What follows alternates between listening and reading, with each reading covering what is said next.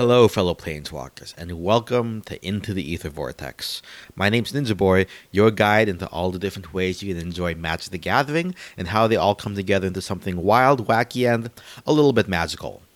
So hope everyone is enjoying their explorations and adventures in Zendikar lately. Apologies for the late episode. My microphone cable gave out when I was about to record, so I had to wait till Amazon could deliver the new cable that I needed. But we're back and running. In any case, we've got Commander Legends spoilers starting up next week, tomorrow, I think, when this episode goes up.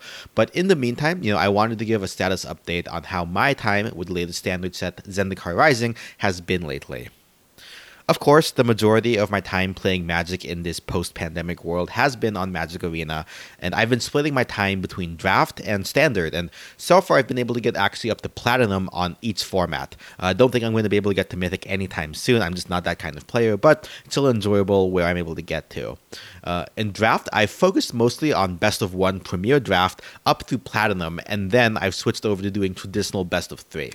In Standard, I've been mostly playing my own brew, given the domination of Omnath in recent weeks and 2 consecutive ban list announcements that took care of my favorite elemental Jellybean. I obviously knew I wasn't going to really thrive or break the meta or anything since I wasn't playing that, but it's still been fun. I'll talk about that deck list now, and let's dive into some of those numbers. So for my Standard brew, I've talked about how in the past I really enjoy edge of your seat all-in strategies that tend to be on the aggressive side of things. In Ikoria Standard, I was playing red-white cycling. In M21 Standard, I was playing blue-red prowess. And then in Modern, I play something between some split of mono-red 20 bolt and as well as seismic swans, which is an Izzet. So it's not really any surprise that I'm playing another red X deck, red-white party.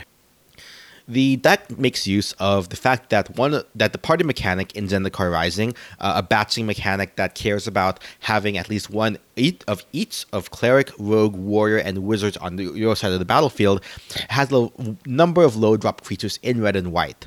In addition, there are a couple of payoff cards that really reward having a full party when you have one of each class. So let's go through each class in the order, which creatures I selected for the deck, and then which ones I considered but ended up passing on. So first we have Clerics. The first one, Archpriest of Iona, is a 1-drop, 1/2 human cleric for white that gets +1/+0 for each creature in my party. So, including it's actually an 0/2, but then when it counts itself, it's basically a 1/2. So it can go up to with a full party 4/2. And then if I do have that full party, so 3 other creatures of a non-cleric type aside from the Archpriest, target creature I control gets +1/+1 and flying until end of turn, which if it targets itself becomes a 5/3 flyer. I'll explain later how it's not unreasonable to actually get a 5/3 flyer for 1 mana by turn 3.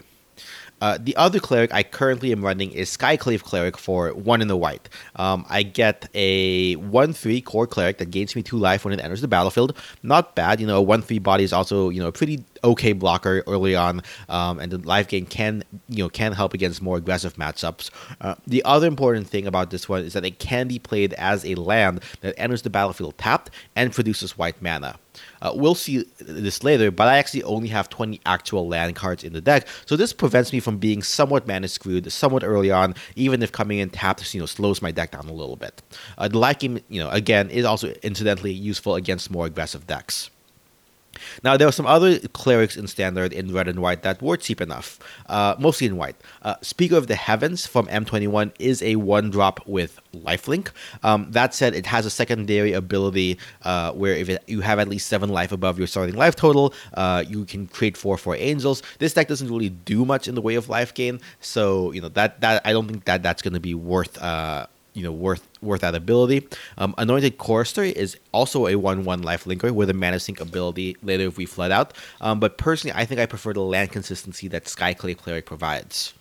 Kaisel Cleric is a flying 1-drop that does have a useful tap ability if its kicker cost is paid to pursue damage by getting rid of some blockers. And then Luminary Aspirant is a 2-drop with a powerful recurring ability each combat to pump my creatures with a +1/+1 counter. Though again, that actually has seen a lot more success in green-white +1/+1 counter decks. I'm also considering Containment Priest, which is an option for Reanimator decks since If you are using a reanimation spell on a creature from the graveyard and bring it on the battlefield, Containment Priest prevents that from actually happening. Moving on to our rogues, we have Sneaking Guide, which is the only one-drop rogue in red or white. It's a 1/1 for red mana. It's a goblin rogue that has a tap ability, paying 2 mana to make a small creature, power 2 or less, unblockable, which is pretty useful. I found, especially when the board gets pumped up. One of the best targets for that tap ability is actually the other rogue, the ever popular Robber of the Rich from Eldraine. Again, the only 2-drop rogue in standard in these colors, aside from Conspicuous Snoop, which doesn't really add much value being in a non-goblin tribal deck. As a reminder, it's a 1 and a red mana for a 2/2 hasty human rogue archer that, when it attacks, if I have fewer cards in hand than the opponent, I can exile the top card of the opponent's library, and then on turns whenever a rogue, including itself, attacks, those cards can be played using any colored mana. I'm actually able to snipe a decent amount of cards, some cards that are actually pretty relevant to be played, be it other rogues, from a rogue tribal deck, or, it's really nice if I'm able to snag a counter spell and I happen to have some mana left up so that whenever I attack, I can protect my creatures from being removed.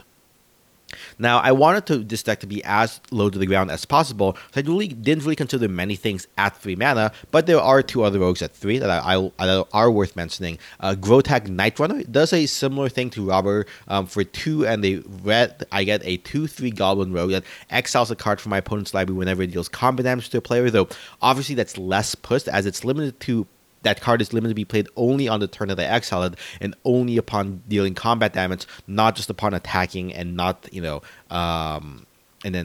only on the turn that it's exiled.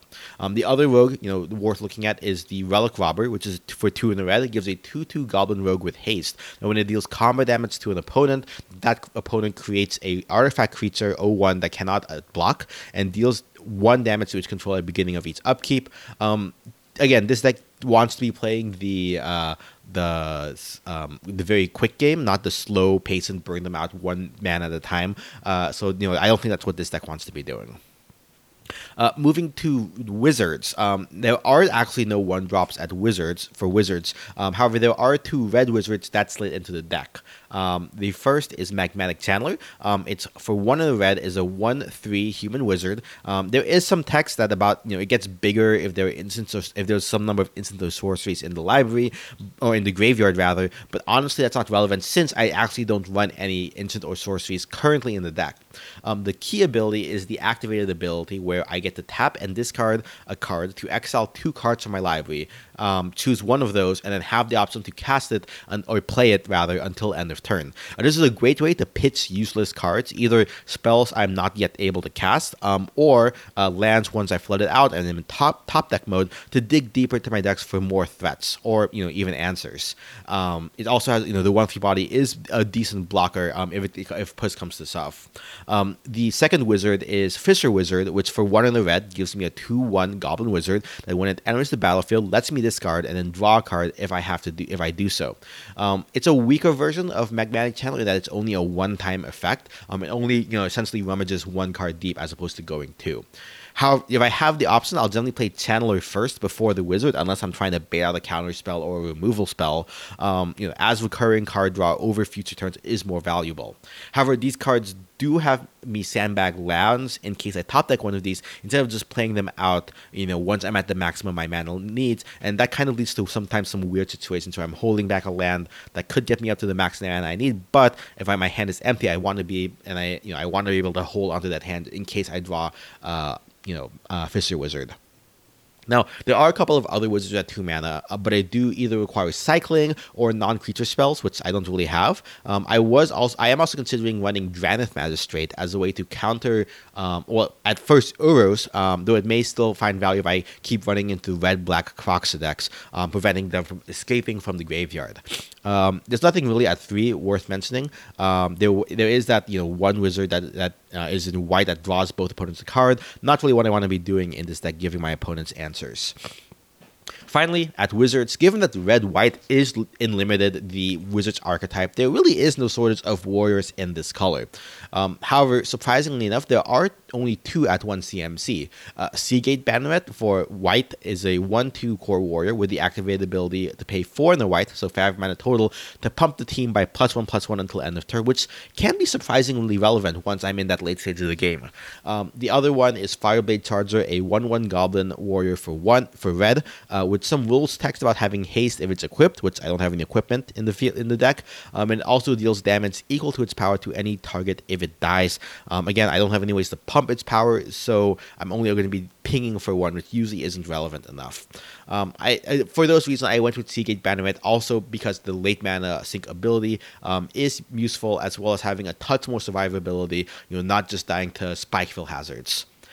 The other warrior, is the other major payoff, which is Squad Commander. It's a core warrior for 3 in the white, which when it enters the battlefield creates a number of 1/1 core warrior tokens equal to my party size. So generally at least 2. At least 1 and up to 4. And then at the beginning of my combat, if I have a full party, my entire board gets +1/+0 and indestructible until end of turn, which is why it's a pretty nice curve dropper. So looking at these numbers, there are 4 classes, 2 creatures per class, and in my deck, I'm running 4 of each creature. So that's 8 of each, so 32 potential party members in the deck. In order to increase the odds of drawing the right mix of party members, there's another key card I'm running, which is Stonework Pack Beast. For 2 mana of any color, I get a 2/1 artifact creature with subtype Beast. But it also has all 4 party classes at the same time: Cleric, Wizard, Rogue, and Wizard. And Warrior, letting it fill in any role that I'm happen to be missing. It's pretty flexible, especially if I drop it early on. Whenever I end up needing the top deck, I have 2 options on what I need to, fill out the full party instead of just one specific creature type. It also has a Prismite-like ability to filter 2 mana of any color into a different mana. So that's pretty useful to say if I'm stuck on all planes, but I need a red source to cast, Robber of the Rich, for example. Or if I've stolen something that has an activated ability off of Robber of the Rich that needs, a different color mana than what I'm running in the deck, I can still activate that ability. This also functionally brings the count of all party types in the deck up to 12 creatures while still only running 36 cards. Now, the last non-land card that I'm running is Journey into Oblivion, which is the only form of removal I have in the deck, more for being on theme than anything else. On its surface, it's a pretty expensive Oblivion Ring. For 4 and a white mana, it's an aura that when it enters the battlefield, and it can exile another target permanent, so any permanent, including artifacts or other enchantments, until Journey into Oblivion leaves the battlefield. However, it does cost 1 less for each party member, so that 4 mana and white can get reduced down to just a single white mana, which is pretty cheap of being able to take pretty much any threat on the board. Now, lands are pretty straightforward. For each of the red-white modal dual-face land, Needle Verge Pathway and Pillar Verge Pathway, and then 7 mountains and 9 plains for 20 lands total. Since I'm playing best of 1, I don't actually have a sideboard for this deck. Now, how does this deck play out? Well, the ideal curve looks something like this. On turn 1, drop a plains or some white source untapped and play Archpriest of Iona. And on turn 2, I can either play 2 more 1-drops of different classes. So usually something like the Banneret, which is the white warrior, and if I drop a red source, the Goblin Rogue. So then that gets Archpriest up to 3 power on 2 mana on turn 2. Or, instead of playing 2, I can play a single 2-drop. So, Robber of the Rich, if I'm to play, is pretty nice to aggressively, since I'm pretty much guaranteed to get something off the top of my opponent's library, unless they've aggressively mulliganed down. Or, either Magmatic Channeler to set up for, digging next turn, or the Stonework Pack Beast if that's what I got, in order to be kind of flexible on what I need to play on turn 3. Which, speaking of turn 3, assuming I can get a 3rd mana into play, or, even some cases where I only have the 2 mana, I assemble the full party by either playing any 1-drop, to match if I have the, three party members by turn 2, or a 2-drop, or both a 1 and 2-drop, depending on what the board looks like. So, at that point, I'm swinging for at least 5 in the air with the Archpriest, potentially more, depending on how many other creatures I played on turn 2 and what their blocker situation looks like. Now, while this doesn't happen every game, the number of permutations on what I can draw to get to this draw is more than you would think. Now, to top it all off, with 3 or 4 creatures on the board, if you are able to stop these, if I'm able to drop the squad commander on turn 4, I can swing out with all the other creatures and then have 4 other, 5 creatures total, but 4 1/1 warrior tokens that can chump block whatever needs to be chump blocked from the opponent, who ideally, if they survive, will help swing in for lethal on the next attack phase. So that's a deck. How does it do overall? Well, I have been keeping track of my best of 1 performance against different archetypes because of the 3 distinct phases of Standard since the set released, because of the different bannings. I'll divide my analysis into those 3 phases. First, pre-bannings, second, post-Uro banning, and then 3, post-Omnath banning. So pre-bannings, which is about a little bit more than a week from when it came out on Magic Arena, about a week before things went on sale in paper. I ended up playing 126 games with a 48% win rate, 61 games to 65. The most common matchup I faced by far was Blue-Black Rogues, which I categorized most things that were Blue-Black that played some Rogues and some degree of milling as the same deck. I know there's an aggro version and a more controlling version, a more all-in mill version, but I'm not good enough to be able to figure out which is which based on what's been played. So anyway, against this deck, I came up against it 18 times, which is about 14% of the meta.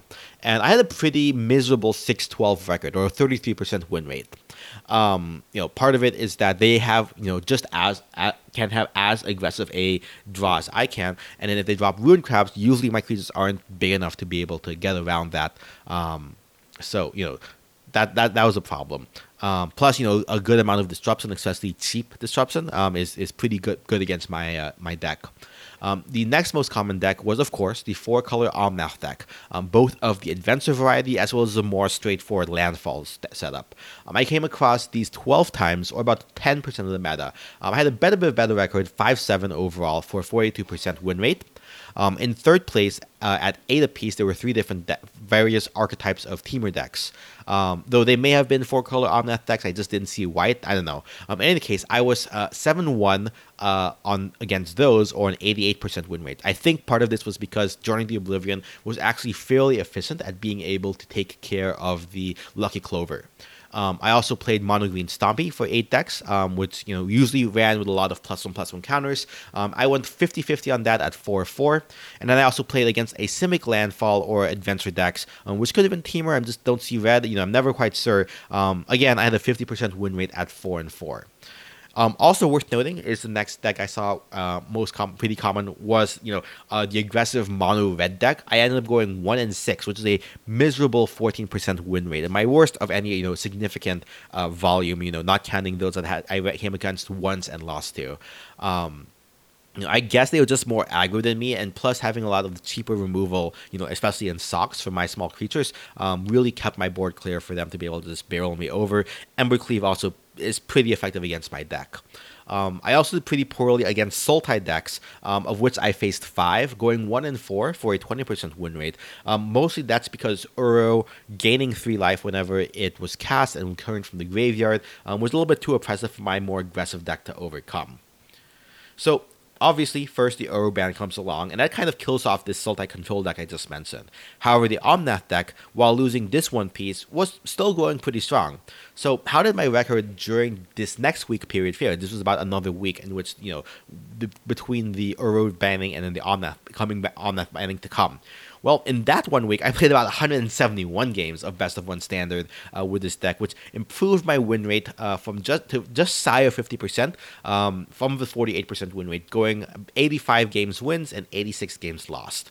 Part of that is I marginally improved my matchups against Rogues. I ran into 32 of these decks, which ended up getting a 38% win rate of 12 games versus 20 lost. Also, with that numbers, it looks like about 18% of the meta compared to 14. Now, compare that 38% win rate to the 33% win rate I was doing previously. Omnath 4-color decks, I also slightly improved against, going 8-10 over 18 games for a 44% win rate, with various Omnath decks holding steady at about 10% of the meta. After those two decks, the other common archetypes were coming against 12 mono red decks. I went 4 and 8 for a 33% win rate, up against the 14% win rate I was doing previously, and also mono black of various varieties. Some straight sacrifice aristocrats, some more Gary style decks. I ended up going 5 and 6, or about a 45% win rate there. I also stayed just shy of even in the mono green matchup, going 4 and 5, 4 versus 5, 4 wins, 5 losses for a 44% win rate. Generally, my poor performance against other aggro decks trying to go other Omnath, which made a more of the meta, were pretty bad. I am going 1 and 6 or a 14% win rate against the red-green aggro decks that also ran Embercleave, and then 2 and 4 against other red-white decks, mostly Winota dog decks. However, against control or combo or control decks, I actually did pretty decently. Most notably, against mono blue mill decks, I went 5 and 2 or about 71% win rate. White-black aristocrat decks, I ended up going 4 and 2 against, or 67% win rate. And then red-white cycling, I went 4 and 1 at an 80% win rate overall. Temur landfall decks lacking Omnath for the extra life game, I also beat pretty handily at 4 and 2 or 67% win rate. Now, obviously, we got another round of bannings after the whatever they're calling the World Finals nowadays, Mythic Championships, I don't know, where Omnath got banned. So, it's been a bit busy for me at work, so I haven't been able to get as many games in Standard. I also, focus a little bit more on Limited. So, as of this recording, I have crossed the 50% win rates. At 65 games total in the new Standard, I am 33 and 32. Obviously, a lower sample size, but, what is new here that I've seen? Well, for one, previously I was seeing a lot of 3 and even 4 color decks, obviously with Omnath and Temur. But aside from a couple people who are steadfastly sticking to Temur landfall decks and Cloverless adventure decks, most decks are now sticking to 1 or 2 colors. Aside from some random rogue brews who usually quit before I was able to figure out what they were doing.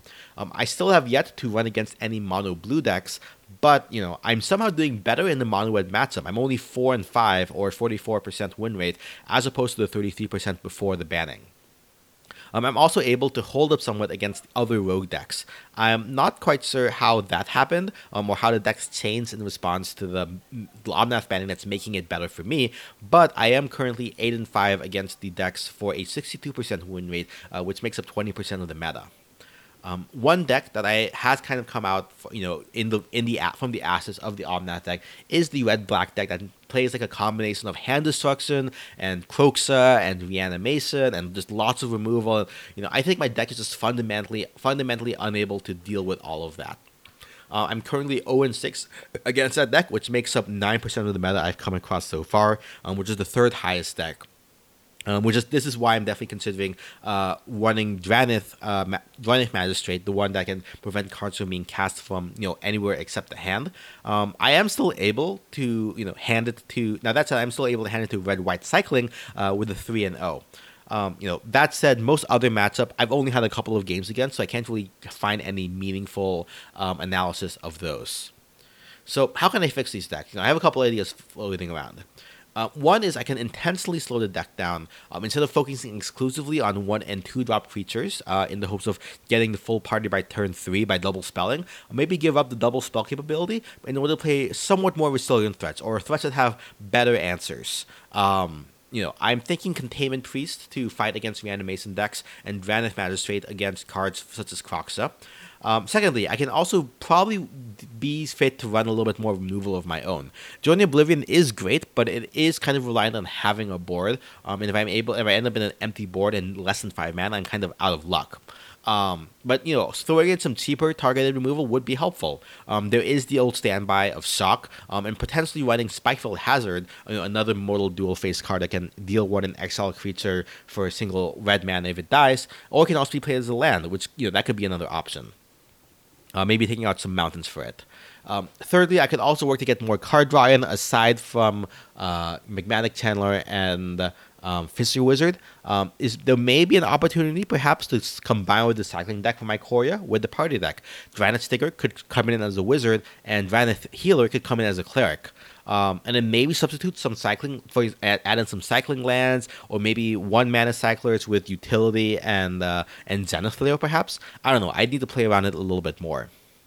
Anyway, that's my red-white standard party deck. I have been also jamming the blue-green budget Magic deck that Saffron Olive ran on Mentee Goldfish, the kicker deck. I don't keep track of performance stats for that one. I've mostly been playing it just for daily quests that require green or blue spells, which obviously my party deck doesn't have.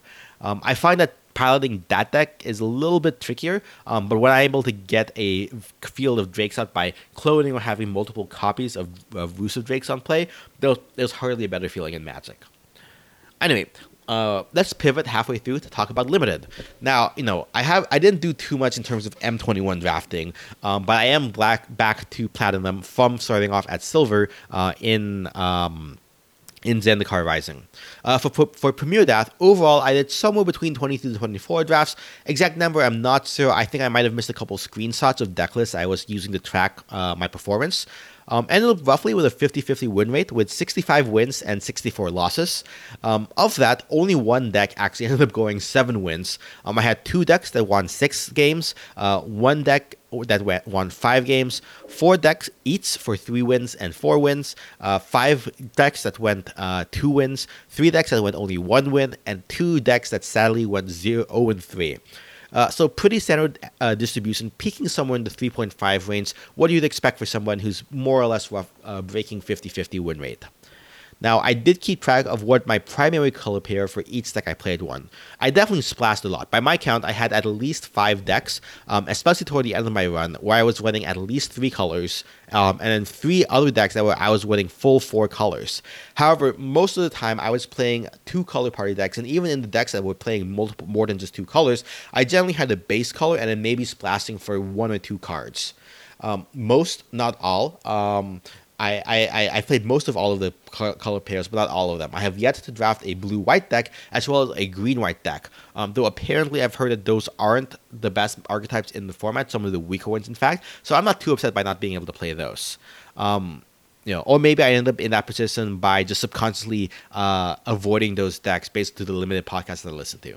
Anyway, looking at overall, I ended up drafting red-white the most at 4 decks of the 24. I ended up going 11 and 12 with it for a 48% win rate. On the other hand, my best performing, as opposed to most drafted, was blue-black, where I went 11 and 7 over 3 drafts. That's the only color pair where I was able to get a 7-win draft, though it's also one of the only ones where I got an 0-3 draft. So variance, I guess, maybe trying to force it where I shouldn't have.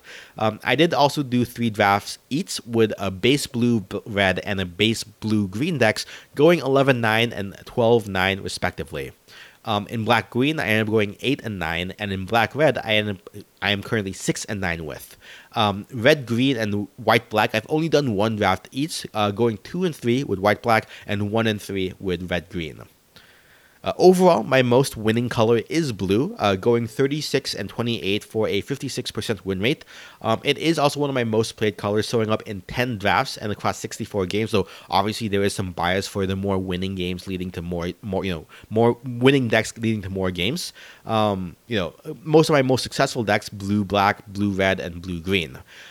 Black is my next most winning color pair, going 25 and 25 for a 50% win rate across 50 games, being played in 9 decks. Green also went 50% in fewer decks, only about 7 decks across 42 games, going 21 and 21. Red ended up being my most losing color, going 47% in 62 games, though that may be because I drafted it the most at 11 decks, including 3 of my lower win rate combinations of black-red, red-green, and red-white. And of course, white being my least drafted color in 28 games across 5 decks, with a 46% win rate. Again, I actually didn't draft white-blue or white-green at all. I only did 1 white-black deck, so it was pretty much carried by my red-white decks. Now, I won't go through every deck I drafted, but here are some highlights. So one of the early drafts I did, I went 6-3 with a pretty sweet red-white deck where I first picked Nahiri, and got 2 of the red-white uncommon signpost, the warrior that gives a +1/+1 to the entire team, and then 2 royal eruptions, which is one of the best commons, as well as 3 equipment to synergize with Nahiri, and 4 uncolored modal double face cards. As noted, I had 171 deck, which is a blue-black roads deck with a pretty sick kicker package. I'm pretty sure I first picked Xerath Sand, or early picked them, the blue-black legendary rogue, and then I ended up also getting 2 Rooster Drakes and 3 into the Royals and 4 MDFCs. So that by itself would pretty much tell you, if you've been playing limited, that's a pretty sweet sick deck. I also had a 5-3 blue-green deck. That was pretty sick kicker deck.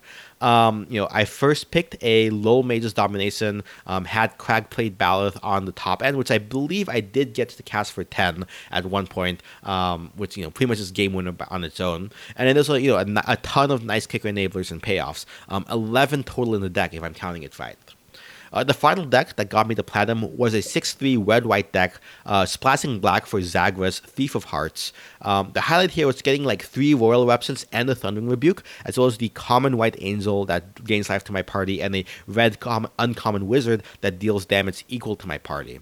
I will say I also, the day of Omnath getting banned, I did draft an Omnath deck, splashing blue entirely off of just modal double face cards so they could cast themselves. That being said, I don't think I did particularly well with that deck, but it was still pretty fun to draft an Omnath deck after it had been banned in Standard. Anyway, after doing best of 1, I ended up grinding away at best of 3 draft. Though only 50% win rate isn't cut. My 50% win rate isn't quite cutting it. So far, I've only gone 6 drafts in, and I've won 2 every one except for my single 2-1 deck. So I don't think there's a lot of meaning in analyzing the color pairs that go here, since I just have a really low number of best of 3 drafts. I do notice I have drafted black in pretty much every single draft deck but 1 so far. So maybe that's a sign that I should maybe be staying away from black. The one deck I did go 2-1 in was a base white white black clerics deck, splashing green off of 3 green MDFCs for Yasarn, the white green legendary boar, an Oran Reef Ooze, and Kazandu Mammoth, which I believe either I opened or got passed to me. I actually did splash a fair bit when doing this. Doing best of 3, which I probably shouldn't have. I don't know. I did another white-black base party deck, splashing red for a Relic Robber and Thundering Rebuke, and a black-green counters deck that splashed red for Violet World Sculptor, the red-green Mini Avenger Legendary. That was a pretty sick deck to run. Hoping I'm able to put together a 3-0 at some point in the format, though I guess I should be grateful I haven't yet 0-3 the draft. Even if the prize payout for 1 and 2 and 0-3 is basically the same. So anyway, that is what I've been up to with Zendikar Rising. It's been a wild ride so far. I'm looking forward to, I don't think I'm going to be doing as much on Arena for the next couple of months. I'll do it here and there, stream a little bit, but I don't see myself grinding out over 170 games of Standard in a single week anymore. But I'm still enjoying it. I am looking forward to Commander Legends. Even if I can't play in stores, maybe I'll be able to get some webcam games in with friends with my pre-ordered box. Spoilers for Commander Legends, again, start on Monday, and I'll be on Reddit putting up together master lists of the officially spoiled cards every day. In any case, this casting of power is slowly coming to its resolution. How has your time with Zendikar Rising been? Or what Vus have you been playing with? How far has draft gone for you? Let me know on Twitter at EtherVortexPod, via email at intotheethervortex@gmail.com. You can find Into the Ether Vortex on iTunes, Spotify, or Google Play, and you can leave a review on any of those podcast stores or on podchaser.com. Again, links in the show notes. My Architect with all of my deck list is linked under the username NinjaBoy, boy with an I. I also stream Magic Arena some Friday nights at NinjaBoy333 on Twitch. The intro and outro music is provided by Kevin MacLeod. You can find his stuff at incompetech.filmmusic.io. Editing and production is provided by NinjaBoy Media. We cast this pod every second and fourth Friday of the month. Next episode, we'll be looking at what cards from Commander Legends I'll be planning to put into my decks and possibly even build decks around. With so much in the set, for Commander players, I may even need to do 2 full episodes for it. But until then, may your lands be plentiful, but not too plentiful. And I pass the turn.